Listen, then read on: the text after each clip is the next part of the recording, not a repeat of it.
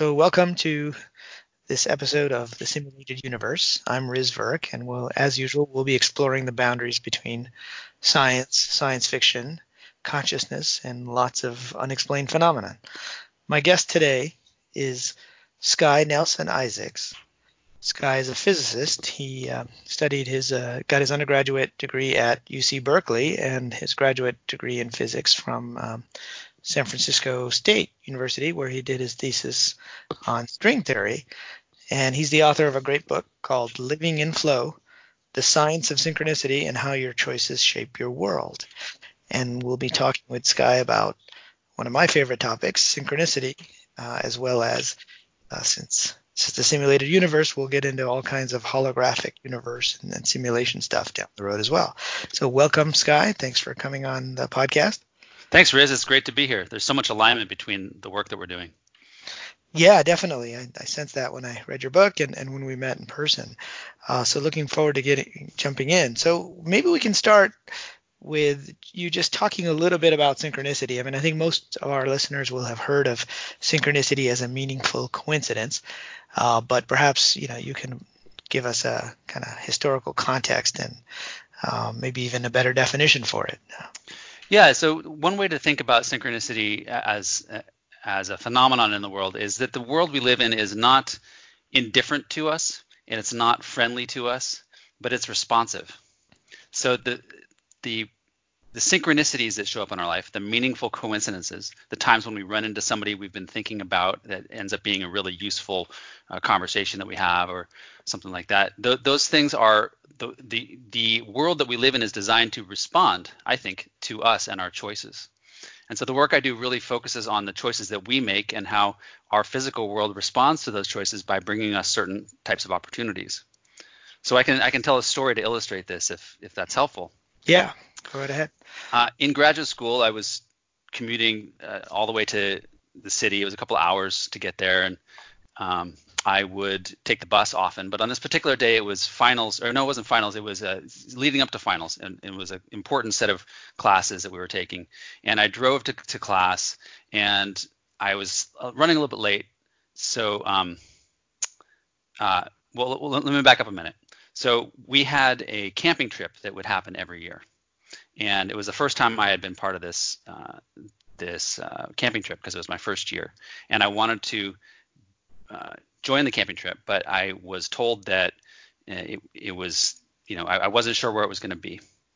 And so I sort of assumed it would be kind of near class because class was 2.5 hours away from me. And I figured it would be near there and it would just be too hard for me to get away for the night away from my family. And I didn't even ask where the camping trip was going to be. And meanwhile, a couple of weeks went by, and finally it's a couple of days before the trip, and somebody asked, "Are you coming on the trip?" And I said, "Well, no, I can't. It's like too far for me to come and get away for the weekend." I said, "Where is it?" And they said, "It's at this such and such campground at the observatory." And I realized that place was 10 minutes from my house. So the whole school was getting in cars and traveling up through traffic to get to where I live and go to this campground where there was an observatory where they could look at the stars. And so suddenly I realized, yes, of course, this all fell into place. The location of the camping trip was just aligned perfectly where I could actually go. And I assumed it wasn't. And so there's a certain amount of openness that comes from being able to start to recognize when these opportunities show up in our life and how to take advantage of them. Well, now that's a really interesting story, and in this case, you had, your internal assumption was kind of one way, but the universe arranged it a different way, right? Different than what you were thinking. Yeah. And there's an actual an icing on that cake too, where I was gonna say no still to the trip because the next day my daughter had a birthday party, and I wanted to be there for my daughter's birthday party. So, but once again, at this point I realized I needed to be a little bit more open-minded. And there's a process I call the Lorax process, to listen to the circumstance, open our mind, reflect on it, release our attachments to how we thought things were going to go, and then from there choose an action. And the X is to not ever stop the process. Keep listening. And so I decided to listen. And in this situation where my daughter had a birthday party the next day, I asked, where's the birthday party going to be? And it turns out my daughter went to school just a few minutes from that campground, and the birthday party was going to be at the campground. So in the morning, we woke up in the morning and just walked 5 minutes down the trail to the birthday party.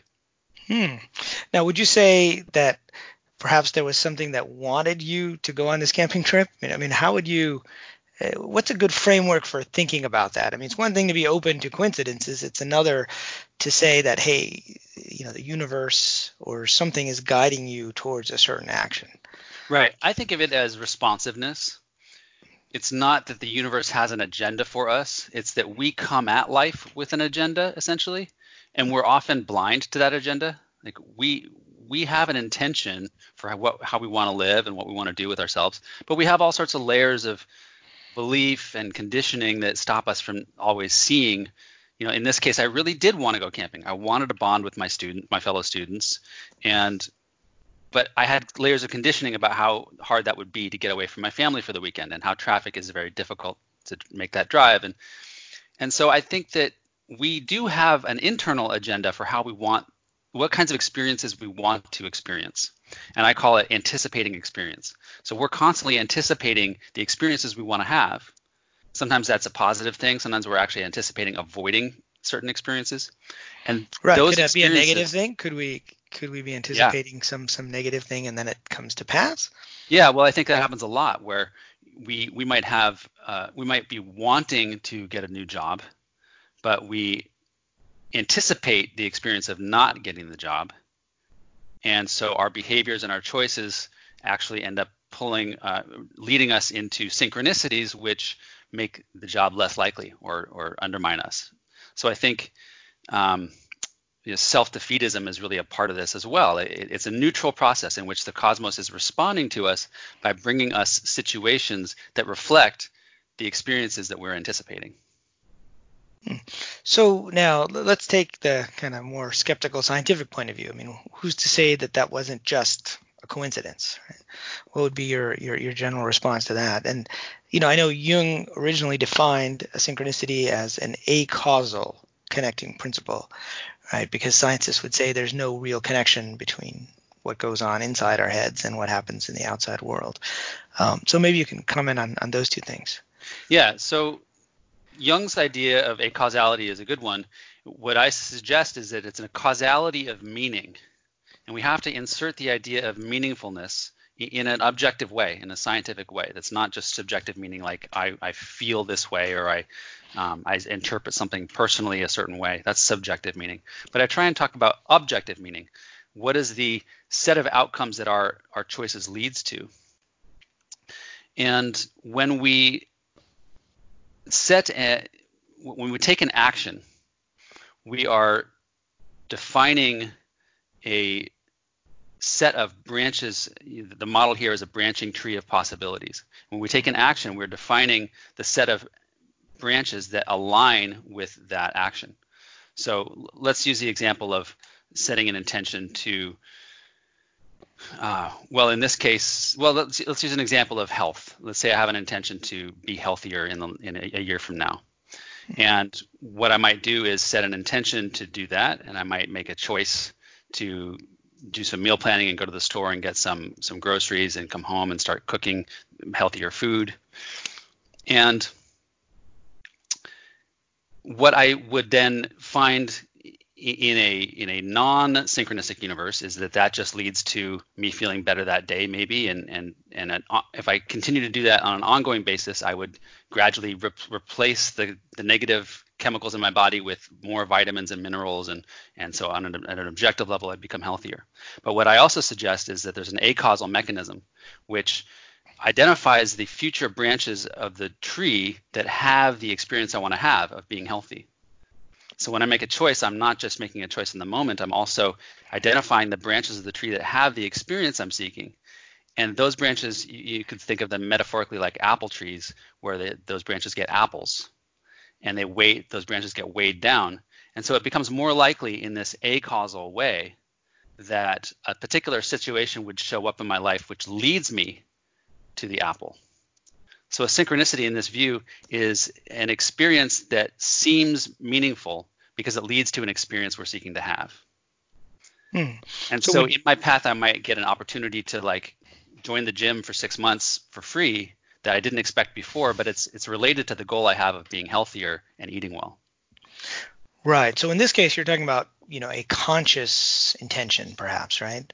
How might that differ from a situation where you think about a friend and then they end up calling you, like, which would be maybe the simplest kind of example of a synchronicity? Well, let me give a different example of that, which is more complicated. I was traveling in Europe when I was about 20, and I had a friend who was in Israel at the time, and she was there for the same semester I was traveling. And we had this really vague plan to meet while we were traveling, and Greece was kind of like this nexus where we thought we could, in between our different paths of travel. And so we had this really vague plan to meet on a beach in Greece. But we didn't have each other's phone number or emails and stuff, so we were just I was planning to call her when I got close to Greece. But as I was on my way through Italy, on my way down to Greece, I got sick, and I realized I had to head home. So I went up to Paris and was going to get on a plane the next day to go back to California. Meanwhile, she had been waiting for me to call, getting frustrated, and her friends invited her to go to Paris for the weekend, to go to Fashion Week and just enjoy themselves. And she almost said no because she didn't want to miss my call. But luckily she said yes and went to Paris. And so I had about 24 hours while I was in Paris to do whatever I wanted. And I went to the Louvre Museum, which is obviously one of the most popular museums in Paris. And I'm walking through the Louvre and I stop dead in my tracks because I see this person that looks just like her. I can't figure it out. Like, I'm dumbfounded because she's in Israel. Right. But it turns out it's her, and her friend looks at her and says, "Don't look now, but there's this guy staring at you." A strange guy, right? Strange guy. So we ended up bumping into each other in Paris by accident when we had intended to meet in Greece. And so there is an intention there, but it wasn't a conscious intention that I'm going to try and manifest, meeting in Paris, because it was very much about, at least the way I look at it, and I have calculated the likelihood of this and trying to show that it's unreasonable to just chalk this up to random chance, that there was an intention to meet in one location, a plan it put in place to do that, and also a really deep connection that she and I had. To finish the story, we ended up getting married about 10 years later, and she's my wife. So this was a deep connection that we had, and the meeting in Paris was a big part of that. Right. And I think, we've all had those kinds of experiences. Now, how would you analyze that given your model? And I really like your model of this branching tree, because it seems like whenever we make choices, we're cutting off branches. And, as a computer science guy, yeah. tree-like structures are kind of fundamental in how I think about the universe. Yeah. But, how would you analyze that using this idea of this tree-like structure? I mean, would you have one branch where you're meeting in Israel and then a bunch of others, which maybe were unlikely initially and then they became more likely when you got sick? Or how would you think about that? Yeah, that's exactly right. And I can go a little deeper, flesh that out a little bit. Let's say there's a branch of the tree where we both end up in Paris. And on that branch, we're both in Paris. We haven't necessarily met, but in Paris, if we're both there's a lot of branches where we could meet at a cafe or at the Louvre or at a club. So the Paris branch has a lot of apples on it. Then there's also a branch of potential apples, I guess, right? Or I guess the apple would be a meeting, right? Is that what you're saying? Yeah, the apple is the experience we want to have, which is meeting. Okay. And it's really not the physical act of meeting, it's the emotional experience that we have inside of being connected, and the experience of love or the experience of excitement. That's what we're actually trying to achieve. And then there's another branch of the tree where she stays in Israel. And it's very unlikely that I go to Israel on this trip. That just wasn't part of my agenda. So there might be like one apple on that branch, but most of the rest of the branches don't have apples because we probably are not going to meet if she stays in Israel. So there's these two major trunks of the tree, one in which she goes to Paris and one in which she goes to Israel. And the question then becomes, is it possible that the weight on all the branches on the Paris branch, because there's all these apples there, can that weigh down the probability of that branch so that anything that leads to her going to Paris becomes more likely? And this is where the coincidence happens. Her friends inviting her on that particular weekend to go to that particular place is the synchronicity. And that is what allows us to end up both being in Paris and be more likely to meet. Right. Now, if you were to zoom out on this branches of the tree, right? And I've talked a little bit about this as well in my book Treasure Hunt, where we have a large grid that might be our life and possibilities in our lives. Do you think that your meeting her in Israel or Paris was an essential part of where you are now, given the fact that you guys got married? What might have happened if she had turned down going to Right. Paris, for example? Would that have made this other possibility less likely, or might it have happened anyway? I mean, what are your general thoughts on that? I guess what I'm getting at is kind of this difference between free will and determinism, and are there paths that may be laid out for us already, whether we're aware of them or not, and the branches are the weights are kind of helping us get to certain points. Yes, I think that the branching tree is so big. I mean, it's so huge that this is really, for me, it's awe-inspiring that when I start paying attention to synchronicity, I catch more of them. I still miss a lot of them. I miss what I look back and say, oh, that was an opportunity to act and to go a new direction, or to improve my standing in my current direction, and I missed it. And so there's a level of, and this is where it comes into flow, and that's why my book is about flow. When we get attached to getting everything just right and catching that particular synchronicity that we just, sometimes it's a very narrow window of, catching someone before a train door closes or something like that, and we miss it. Mm-hmm. That's okay. Well, I don't like that word okay. But that happens constantly, right? The more we pay attention to synchronicity in our lives, the more we miss obvious synchronicities that were not even obvious before. And so we keep moving along this tree, and it keeps unfolding in front of us with new ways for us to connect. And a part of this is being able to go get into flow and let go of the opportunities that we miss and open up to the opportunities that are now coming.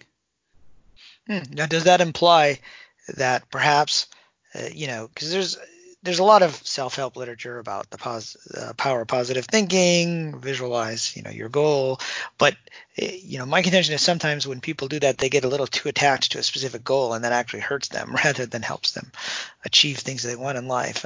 Do you think that sometimes we pay too much attention to a particular outcome rather than being open to how things might evolve? Yeah, I do. And this is really the key element in the nature of choice, and how choice is different in this kind of worldview. Because when we make a choice through the normal process of intending and planning and acting, that's our normal way of doing things in the world, we also are setting a target. We're placing apples on the tree. And then the path between us and that target gets filled in. So we are not responsible for every part of that path, for managing how to get from point A to point Z through our own willpower alone. Our job is to keep choosing and keep showing up and making appropriate choices to lead us on the path that aligns with our goals, and trying to stay clear on what our inner goals are, and then being able to recognize when opportunities come along to fill in that path for us in ways that we don't expect. So in the example of trying to get healthier by eating healthier, it might be that you end up, you're at the grocery store, you're trying to figure out a diet thing and find a product that you can have that doesn't, have the dairy or whatever it is that you're trying to avoid. And then you bump into a friend there, and they mention to you that they have a free gym membership for 6 months, and you realize that that's been on your mind, but you've been avoiding it because you can't afford it. And suddenly you have this opportunity to go to the gym now. And you find that actually is the thing that meets your goal, that gets you to your goal of feeling healthier down the road. Because the diet was, how you got started, but it actually ends up being the physical exercise that gets you across the finish line. And you didn't see that in advance. It's allowing yourself to recognize what's the real goal here. The real goal is to feel healthy, not necessarily the set of plans that I had to get there. Right. So living in flow is maybe less about planning how you're going to get there. Right. Yeah. But definitely having a plan. It's not going with the flow. And Mihai Csikszentmihalyi, the author of the book Flow, a psychology of optimal experience, he puts it this way, that we are typically on one end of the spectrum from surrendering control to trying to take extra control. And maybe I should go somewhere in the middle of being halfway in control. But what he says is it's not about the spectrum of control at all. It's about jumping above that spectrum, jumping out of the paradigm of trying to manage control. And from there, it's not worrying about whether you're in control or not, and being able to show up authentically in the moment and figure out how to navigate a situation using choice, using your proactive choice capabilities, while at the same time opening up to possibilities that you can't expect in advance. Right. Now, you're a physicist, and there's another physicist whose work I like, named Fred Alan Wolf, who I think was there in Berkeley for a little while anyway. Yeah. And he talks about fundamental physics group. Yeah, right. People in physics that were studying this kind of esoteric aspects of the Bell's theorem and stuff in the 60s. That's right. And there was an MIT author, I forget his name, who wrote a book called How the Hippies Saved Physics, right? About kind of the influence of that group, right? Great book. Great book. One of the things that Fred Wolf says is that we have these possible futures that are sending back an offer wave of sort of information coming back, and we're with our choices and our intentions, we're sending information forward, and somehow those two meet, and we end up choosing one possibility over another. Let's talk a little bit about the physics here. How did you get involved with this? What do you think of his theory that these possible futures are sending information back in some capacity to us? Well, that particular theory is based, I believe, on Cramer's transactional interpretation of quantum mechanics, which says that in quantum mechanics there's this thing. If you think about the normal way of thinking about life is that things exist, right? You're in a room right now, and the things in the room with you exist. Right. And then the opposite of that would be that it doesn't exist. Like the stool that's in front of me exists, but it's possible that it could not exist, and then it would not exist. But there's actually this intermediate layer that quantum mechanics says is very much a real thing, which is the possibility of existence. And this is what we call the wave function. The wave function is this intermediate layer between sort of the void and physical reality that we're used to, that says, okay, there's a possibility for this thing happening, but it hasn't become real yet, so it's just a wave function. And then under certain conditions, the wave function collapses into a state of reality and becomes a real experience. And it does that by essentially being squared, which means it multiplied by itself, like the typical mathematical procedure of squaring something. And so what the transactional interpretation says is that the wave function represents sort of forward moving in time information moving forward in time. But when you square it, you multiply it by its conjugate, and you get this backwards moving in time information. And so the one interpretation of that is that somehow the future is sending back a signal to us, and we're sending a signal forward to the future, and that when they meet, it kind of has some interaction. Now, I think that is it's an interpretation. It's not a different theory from quantum mechanics. It's one of the ways to look at the information of quantum mechanics. So my work is pretty different from that. Mm-hmm. So I can dive into that. Yeah, let's do that. The work I'm trying to complete right now. And actually, before you do that, how did you, as somebody who studied quantum physics, end up writing a book on synchronicity? Maybe we could talk about that first, and then let's jump into your research, and we'll talk about meaningful history selection and all that great stuff. Yeah. So I would say that early on in my life, I was interested in. I was raised even in a family that studied spiritual traditions, and not just one spiritual tradition, but one side of my family was following the teachings of Swami Satchidananda, who was a teacher from the East who studied yoga and taught yoga and yogic philosophy. So I learned about that. I learned about the Bhagavad Gita. I was very interested in the Tao Te Ching growing up in high school. And also I have Jewish roots in my family. And then my dad's side of the family was very scientific and had left behind those kind of spiritual questions for a more practical scientific approach to the world. So I had all of these things, but I really felt that there was some mystery at the core of everyday existence that I couldn't quite put my finger on. Like, why is it that things happen the way they happen? There does seem to be some order to it. And then in college, I ended up sort of accidentally falling into physics, and I loved it, and it was answering some of the same questions of what is the fundamental nature of reality, space and time, and we still don't understand, even after going through all these years of schooling, what space and time really is. We don't have a theory that's really well proven of what that is. Yeah, and some people say it doesn't really exist. It has either Right. space or time. Yeah. Well, in the word existence itself has something to do with space and time. Existence means it is in space and time, right? So space and time are the words we use to define things, but when we try and define them, we get stuck. Right. So I would say in my 20s, I started bringing these threads together, where I saw that synchronicity, these experiences like where I think I'm not going to be able to go to the camping trip, and then it turns out that the camping trip ends up being exactly where I am, making it easy for me to do that, that this is an experience that satisfies a meaningful aspect to me, right? It gives me an experience I want to have. It makes me feel happy. It makes me feel like I'm part of the bigger world, and I'm connected to other people, and I'm connected to the universe in some sense. Like, it brings a sense of wonder. Wonder is like the greatest, I think, spiritual experience we can have. It just fills us with a sense of humility and connection at the same time. And yet it's a physical thing, right? Because the logistics of that bus coming up to the campground near me is a physical thing described by physics. So synchronicity is a place where physics meets meaning, or what you might call it consciousness or spirituality. And so those together made it really interesting to me to say, well, if I could just understand synchronicity, I might be able to contribute to the dialogue between spirituality and science in a meaningful way. Yeah, well, that's great because I find that too often these two worlds are not talking, and yet the questions that they're asking are really the same questions, which is what is the nature of reality, Yeah. and how do things work? And it seems like synchronicity is one of the few areas that's like a key that can help unlock this dialogue back and forth.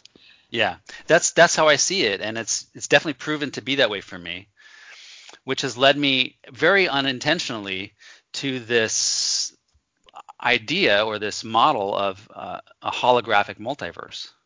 Yeah, so let's talk about that and talk about your research a little bit. I know in your book you talk about meaningful history selection, and then I know you've also talked about this holographic multiverse. So let's jump into that. Yeah. So I don't want to get too far ahead because I'm still trying to publish this work, but Okay. given the topic of your work and the show, that's exactly what this is about. So we're going to dive into it a little. Great. What I discovered a number of years ago was that in order to be able to have something called synchronicity, where there's an acausal connection, there has to be a way for the universe that we live in to be flexible. So if I'm going to make a choice, let's say Neo's in the Matrix, right? And he's going through some office building, and he knows that the agents are somewhere in the building, and he goes left down a hallway, and then he ends up running into the agents and having a battle of some kind. Well, what if he had decided to go right down that hallway? Would he have missed the agents? Just like you asked, if I hadn't have gone to the Louvre or Dana hadn't have gone to Paris, would we never have met? Right. Or was there a script, as in the Matrix? There's a script that he's supposed to have a battle somewhere. Right. Maybe there are versions of the script that we don't know about. Yeah. And if you mix that with his ability to have free will, then you run up against the fact that, well, then the rest of the world, the simulated world out there, must be flexible. Mm. So if we have to get to the script, but Neo has free will, then the script must be able to be flexible to Neo's choice and bring the battle somewhere else. And so we find that the whole history of, say, the agents must be flexible. It must be that because you don't know where they are ahead of time, it's possible that they ended up going to this part of the building or to this part of the building, and that actual decision is held off until Neo makes his decision.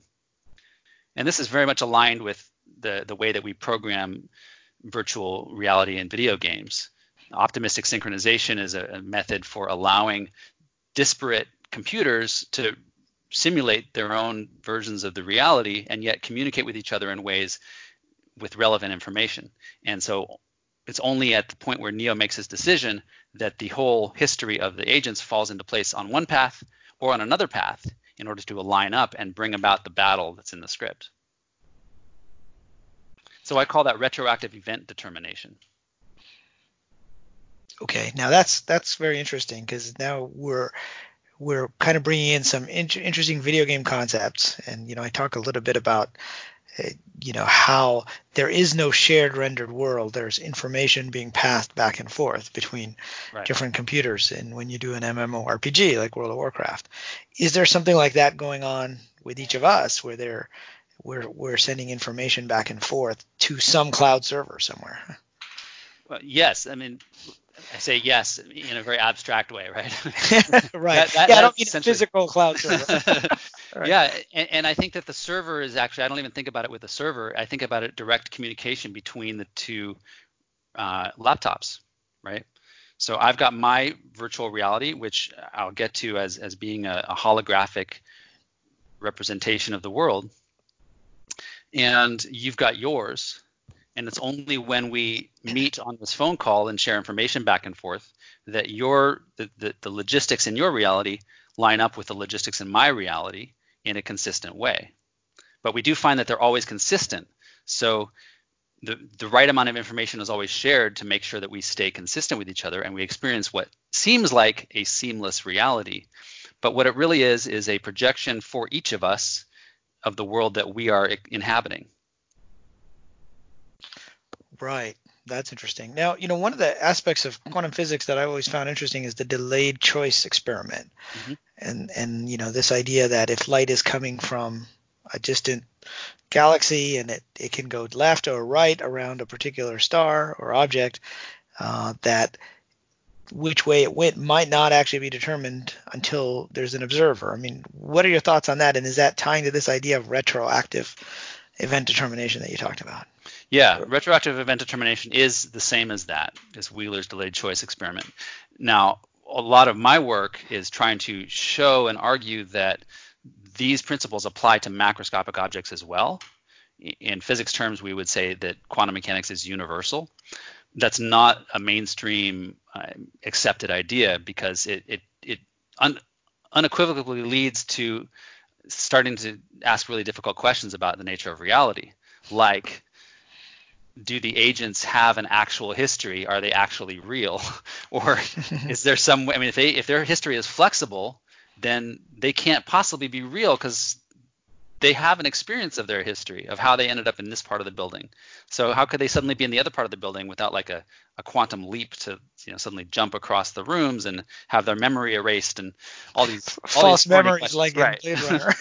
Exactly. Something that I like to talk about. Yeah. So when you start thinking about quantum mechanics as universal, as applying to everything, it becomes much more difficult to understand from our common sense point of view.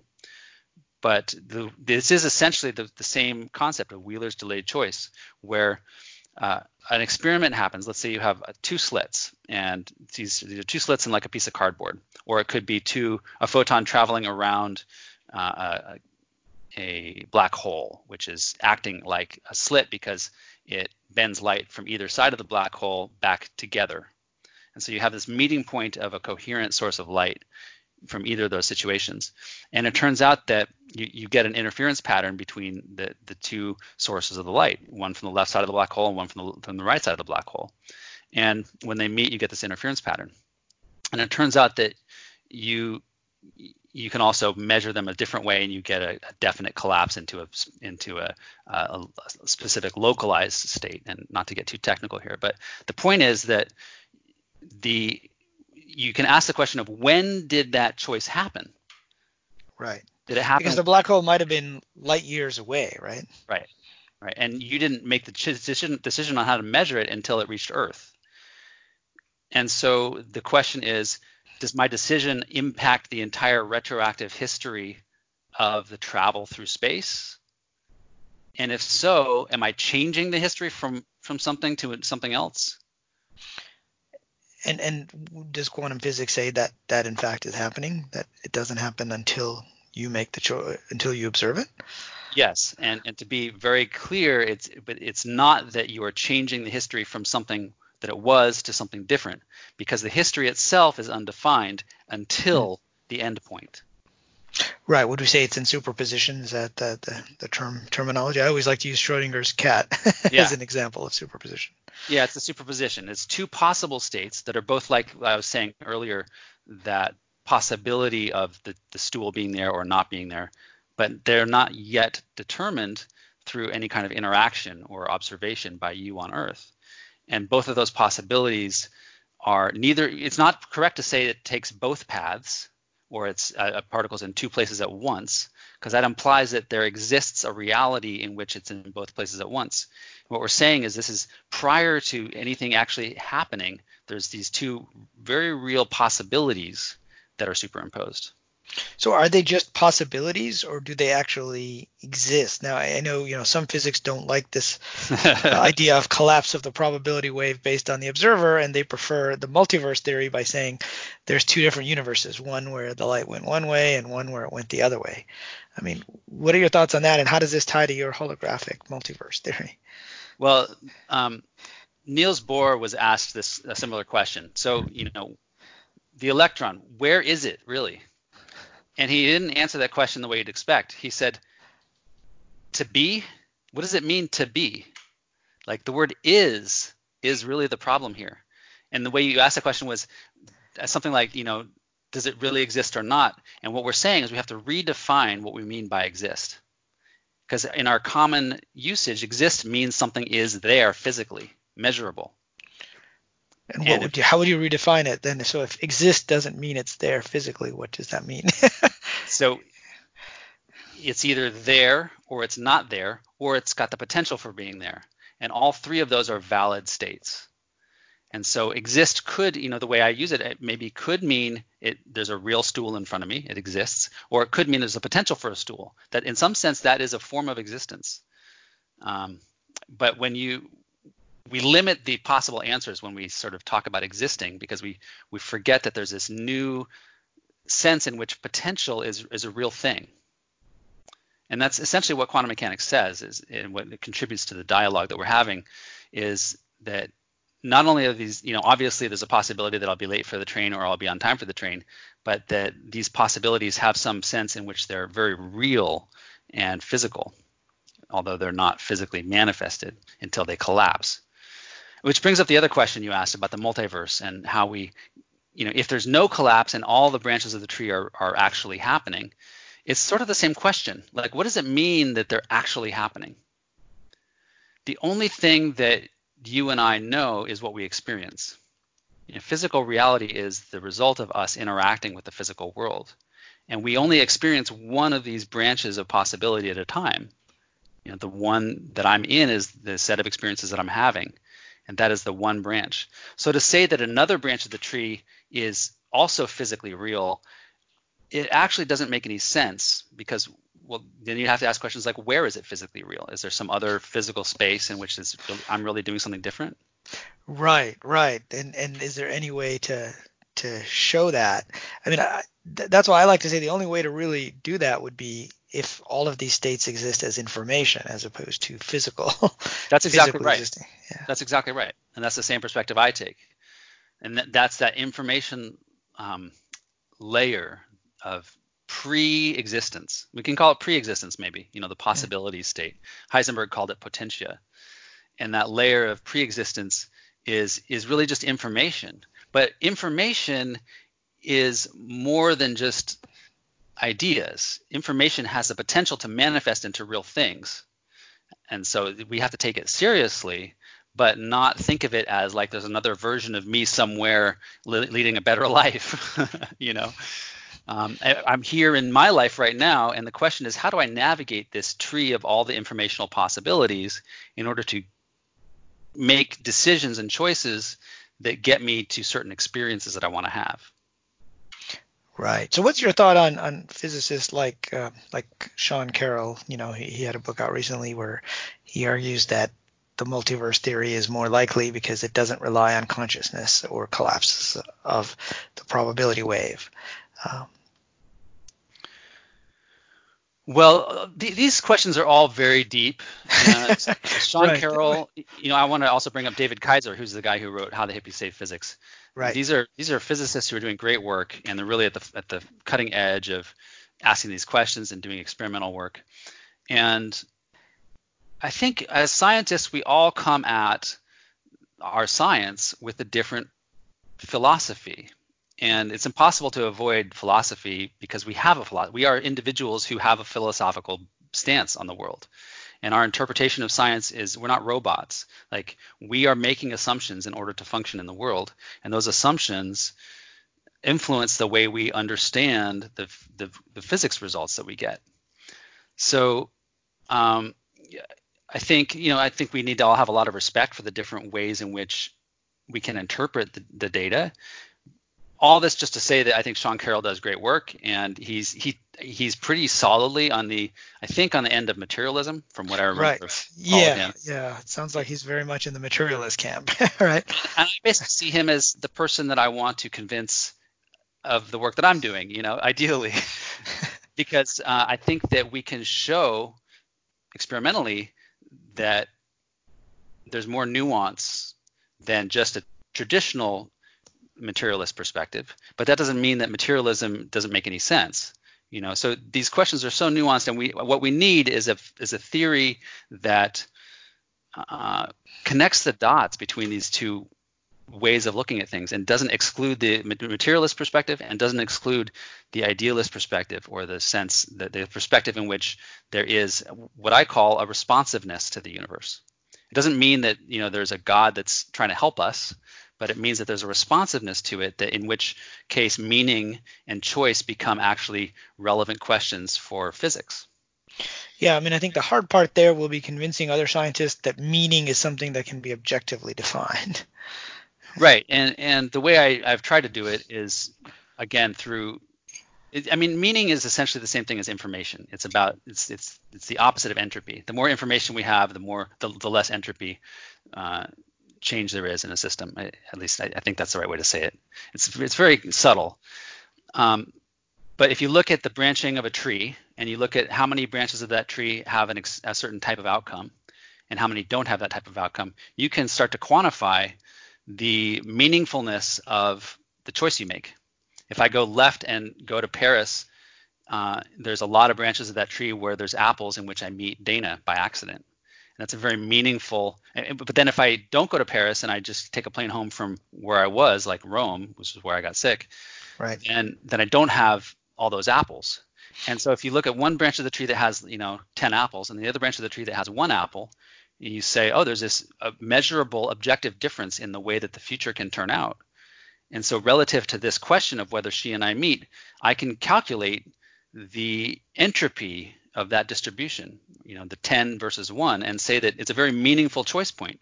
It doesn't say it's a good choice for me to go to Paris. It just says it's a very meaningful decision, because one branch leads to a whole bunch of times where I can meet with Dana. The other branch leads to very few times where I can meet with Dana.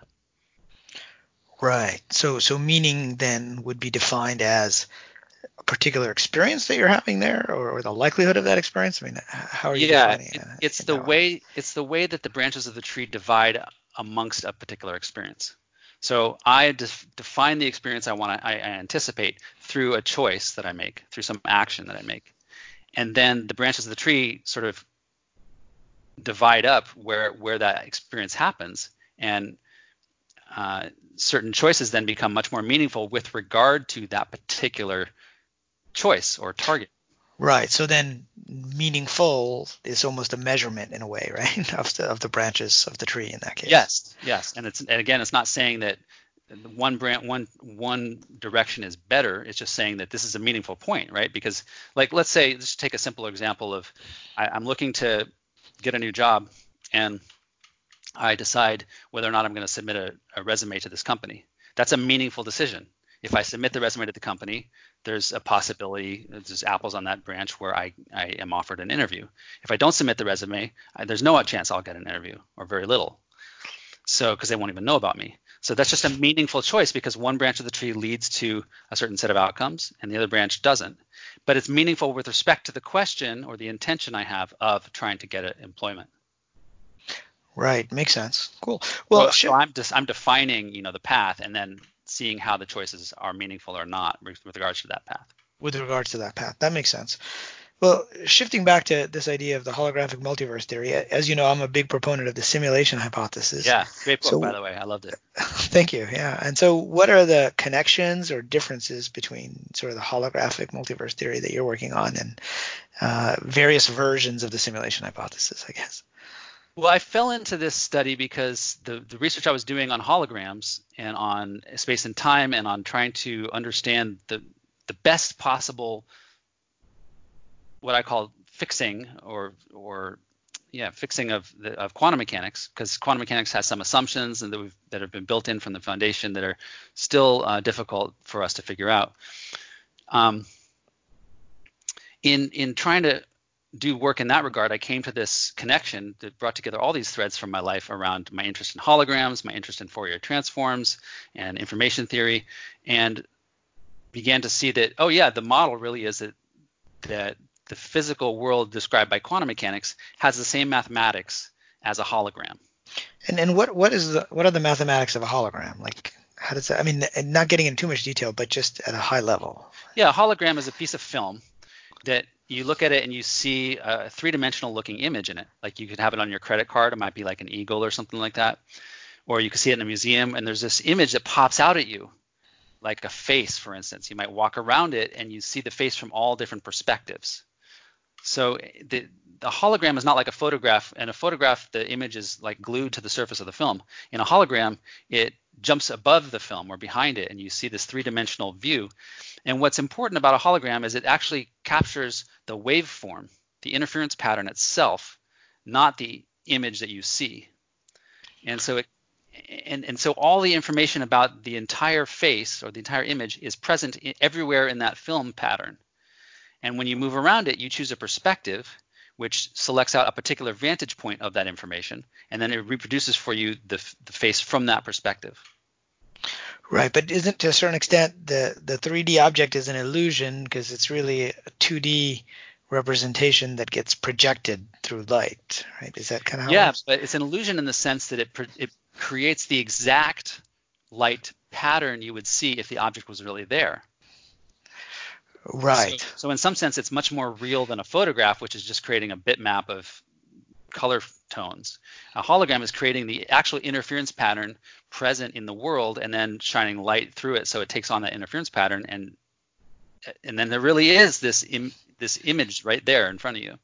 Right. That's really interesting because in my book I talk about the light field displays and how we're making progress on being able to project light as if this cup was really there. Yeah. And then what's the difference between an actual cup being there and not being there if in fact it looks to us and eventually if it feels to us like it's Right. there. Right. Yeah. And what's interesting about the hologram is that when you move across the film, your vantage point, the nose and the ears all kind of move relative to each other in the face that you're looking at. And they move relative to each other because they're not actually stuck to the film. The film as a whole contains the information as a whole about the entire face as a whole. And so depending on how you look, it can reconstruct it from any perspective. And this is important if you then think about applying this to space and time. A hologram is just a hologram in space. But if you actually apply this to time as well, you're saying that time as a whole is defined by this hologram. And what that So means, now that's interesting. Yeah, explain that a little more. A hologram in time. Well, yeah, so we take for granted that we're in the present moment. We're sitting here right now having this experience right here, and we're always in the present moment. And that's one of the big mysteries of physics right now, is that we're stuck in the present moment. And it's very different from space, where we can move left and right, we can go forward and backwards. But in time, we just move steadily forward. And instead of that concept of being stuck in the present, that's actually not supported by physics. There is no actual present moment in physics. What physics describes is a timeline, at least the way that I interpret both the holographic work and other work that's been done. We exist not only in the present moment, but on timelines. And this comes back to the tree model, where you have like a tree of film strips. And each film strip is a whole timeline for how your life could go or how an experiment could play out. in a lab, for instance. And so there's this way in which we are connected both to the past and the future on this predefined timeline. And that's very different from just being stuck in the present moment and making decisions right here and now. And that's possible because of this holographic nature of time. Right. So would that mean, just as you mentioned earlier, that any piece of the hologram has information about the whole hologram, that any point in time has information about the whole timeline to date? Yeah. And this is essentially why it seems possible to me that we can make a choice in the moment with some anticipated experience and connect to the branches of the tree that are out there in the future above us, say, and sort of interact with them in a sense of making them either have apples or not have apples, depending on whether they align with the experience I'm seeking. It's not that we're reaching into the future, but that everything is present together in this holographic way. Right. And would that also apply to the past then? Would this kind of explain retroactive event determination where, you're connecting to that film strip, which might be different from the film strip where the photon went around the other side of the black hole, let's say. Right. That's exactly right. And it doesn't mean that we get to revise history. The element of consistency is crucial here. If I've already measured something and I've got information about it, I can't undo that information. So we're not changing the past from what it was, but anything that we haven't observed is still essentially part of our future, right? Even if its source was in the past. And so it's still flexible to... Okay, now explain that a little more. Well, let's say I'm going to the store and I end up bumping into my friend and we have a meaningful conversation, and I call that a synchronicity, and there's different definitions of how meaningful that is. I'm not really that interested in slicing hairs about whether it's a synchronicity because I met my friend or it's just random chance. Like, we could have that conversation too. But let's say I meet them by accident and we have a meaningful conversation. Well, 3 minutes before I met them, I didn't know I was going to meet them, and I had a choice to go left down this aisle or right down that other aisle. And they have obviously a history of choices that they've made in the past 10 or 15 minutes to get to the store as well, right? Is that set of choices that they made, is that real? Is that already fixed? It's in the past, right? It happened at the same time I was going to the store. They must have been going to the store as well, even though we didn't know about each other. But my meeting them is actually in my future. My knowing that they're at the store is in my future, and so it's still open to retroactive determination how that actually unfolds. Right, similar to your going to Paris, right? Your meeting Right. your future wife there was in the future, right? And her decision to go there was in the past. Was in the past, but you didn't know about it, right? Exactly, and that captures the whole picture, right? There's this relational approach, in which, like the video games, I have my world and you have your world, and they're each rendered for us specifically. Mm-hmm. And then there's a consistency where every time we interact, we share information, and that information is always consistent with everything else, all the other information we have. And so it creates this seamless milieu in which I end up meeting my friend at the store, and it appears that they must have been driving there the whole time, the last 15 minutes, and walking to that place in the store. But really, that whole history fell into place in order to match the choices that I made so that we could have that script. So what happens to the other film strips in that scenario? It's a great question. I guess we're touching on very big questions here, right? Yeah, I mean, that's exactly right. And so we're not going to answer them. But they're not physically real. We already established that. I think we both agreed on that. They're information. So we don't have to think about what happens to them, like, do they get dragged to the trash can or something, I think it's sort of the wrong question ultimately. It leads us down a rabbit hole of trying to make sense of this massively sort of infinite branching tree of possibilities, from treating those possibilities as like real physical things, because we're used to the real physical world. Right, and it's really hard to say what is the physical world, right? When you really get down to it. I mean, I always use the example of, we thought there were atoms, and we found they're like 90% space. Then we thought there's the protons and the neutrons, but they consist of these smaller particles. And when you keep opening up the Russian dolls, what's actually there? Right. And, Every one of these things is a model that we have. And this comes back to the question about how do different people do their work in physics. We're always working within models. None of us has an access to a true description of the world. And it's questionable about whether that's even possible. mm.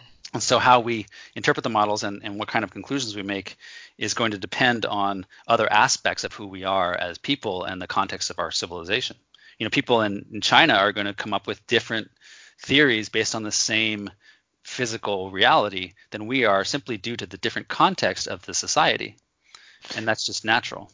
Well, that's interesting. So do Chinese physicists have a different interpretation of quantum mechanics, or may they in the future, you think?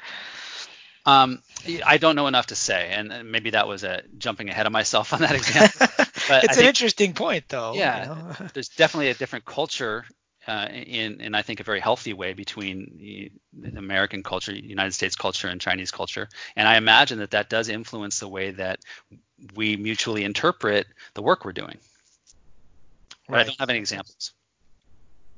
But I'd be interested in learning, because it sounds like a very interesting and useful and relevant thing to know about the way that we create theories.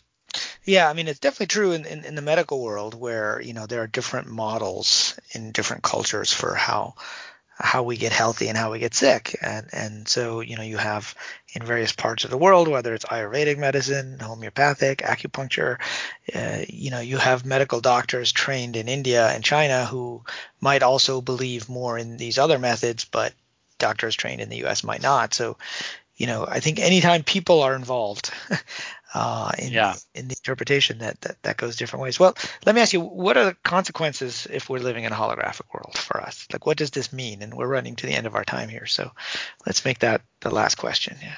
I think it really comes down to choice. If we're living in a materialist world, then the choices we make right in the moment are influencing just the moment. But if we live in a holographic world, then we're actually, every choice we make and every action we take from that choice sets a target on the end of this timeline that essentially then fills in the path for us.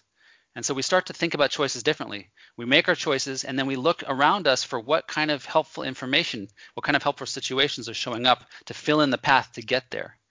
And so we start taking on things maybe that are much more difficult or challenging because we don't know how to get there, but we know how to follow a process of discovery. And I think that's possible within the holographic universe in a way that it's not possible in just a materialist view. Great. That's a great way to wrap it up. So the book is Living in Flow. How can people get a hold of you? What's your website? And I know you're teaching a course on there as well now, right? Yeah, I've got a course called the Living in Flow course, which goes into different ways to see and experience more synchronicity around you and to make use of the situations that show up in your life accidentally by understanding yourself better and being able to keep on your path even if you don't know what the end result is. So there's a lot of exercises I've developed to help